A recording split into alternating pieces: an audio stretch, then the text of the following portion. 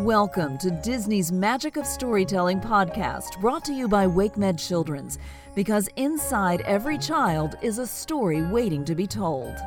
Our storyteller is ABC 11 news anchor Steve Daniels. Peter Pan, a trick for Hook.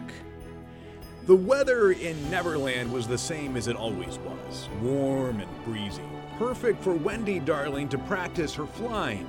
She was hovering unsteadily several feet above the ground when she remembered what day it was. "Oh," Wendy cried. She lost concentration and fell to the ground with an oof. "Why, it's All Hallows Eve," she said, standing up and dusting herself off. "What's that?" Peter asked. "It's a holiday with all kinds of spooky things," Wendy explained, "and some not-so-spooky things, too, like bobbing for apples. And turnips," John added. "Tell him about the turnips, Wendy." "Oh, yes," Wendy said. "You hollow out a turnip and give it a face. And put a candle inside," Michael finished. "That sounds boring," Peter declared rudely. Wendy thought it over. "Well, I don't think it's boring," she said. "You know, they say that All Hallows Eve is the night that all the ghosts come out." Peter's eyes widened. Now, that was interesting to him. "I love ghosts," he cried. "Are they scary ghosts?" Wendy nodded gravely. "On All Hallows Eve," she said in a whisper, "the bats stay home, the owls hide in their trees, even the spiders are afraid to show their faces. That's how scary the ghosts are." Peter shivered. "That's spooky," he said. He examined his arms. "Look, I've got goosebumps." The children all piled into Peter's hideout as Wendy continued describing All Hallows Eve. "People play tricks on each other on All Hallows Eve," she said, "and tell spooky stories." "Like what?" asked Peter. "Well, there was a story Papa used to tell us about a haunted turnip," Wendy said. "It gave me nightmares." Peter looked thoughtful. In fact, he looked like he was hatching a brilliant scheme. "Tricks?" he said, pacing back and forth. "Spooky stories? Nightmares?" And then he flew straight up to the ceiling, so fast he almost hit his head. "I've got it," Peter said. "We'll play an All Hallows Eve trick on Captain Hook." Peter dug around under the lost boys' hammocks. Finally, he found what he was looking for: an old white sheet and a tattered pirate hat. "If there's one thing Captain Hook is afraid of," Peter said, "it's the crocodile who ate his hand.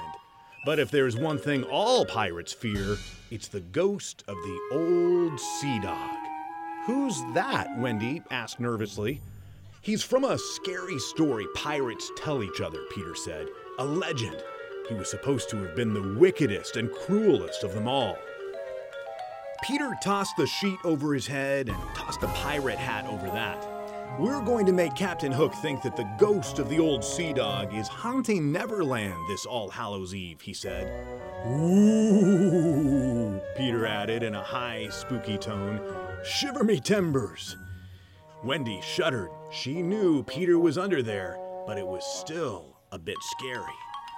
Peter, Tinker Bell, Wendy, and the boys snuck down to the beach as quietly as they could. Evening had fallen, and they stuck to the shadows as they went. When they reached the water, Tinker Bell sprinkled Wendy and the boys with pixie dust. The group rose into the air, gliding silently above the waves. Soon they had reached the Jolly Roger. "Shh," Peter whispered as they flew quietly around to the wheel where Hook stood, looking out over the deck of the ship. The night air was still, and the sound of the ocean lapping at the sides of the ship was faint. Wendy, Peter, and the boys hovered silently in the shadow of the ship, breathing as quietly as they could manage. Aboard the Jolly Roger, Hook shifted from one foot to the other. The shuffle of his boot heel on the deck was eerily loud. "All Hallows Eve," Hook muttered to himself. "I hate All Hallows Eve." "What's that, Captain?" came a jaunty and unexpected response from the shadows. Hook jumped a mile in the air. "Smee!" he yelled. "Don't sneak up on me like that." "Sorry, Captain," Smee said. "I forgot how you hate All Hallows Eve." It's bad enough having that crocodile skulking around, Hook whined. Now I have to watch out for ghosts on top of it. Hidden from sight, Peter winked at Wendy. Ooh, Peter moaned softly, still hidden at the side of the ship. What's that? Captain Hook called sharply. Ooh, Peter added, a little louder. Who's there? Cried Smead. It is I, Peter said. He rose quickly to the deck, his sheet fluttering in the ocean wind. The old sea dog. He flew straight at Hook, moaning and screeching. Odsbodikins! Hook screamed and flung himself to the deck. Laughing, the children fled as fast as they could. The look on Hook's face had been priceless. Where's Peter? Wendy asked when she and her brothers landed on the beach. The boys looked around, but Peter was nowhere to be found. Let's go home, Wendy suggested. Maybe he'll meet us there. But as they approached Peter's hideout, the hair on the back of Wendy's neck began to stand up. They could see an eerie glow through the trees. A glow like... Boo! Wendy gasped as a ghastly face appeared in front of them. A grinning head with no body. It bobbed and staggered through the air. It was a floating turnip? I tricked you, crowed someone with a familiar voice. Peter stepped out of the shadows, laughing so hard he was clutching his sides. Next to him hung the turnip attached to a string. Wendy sighed.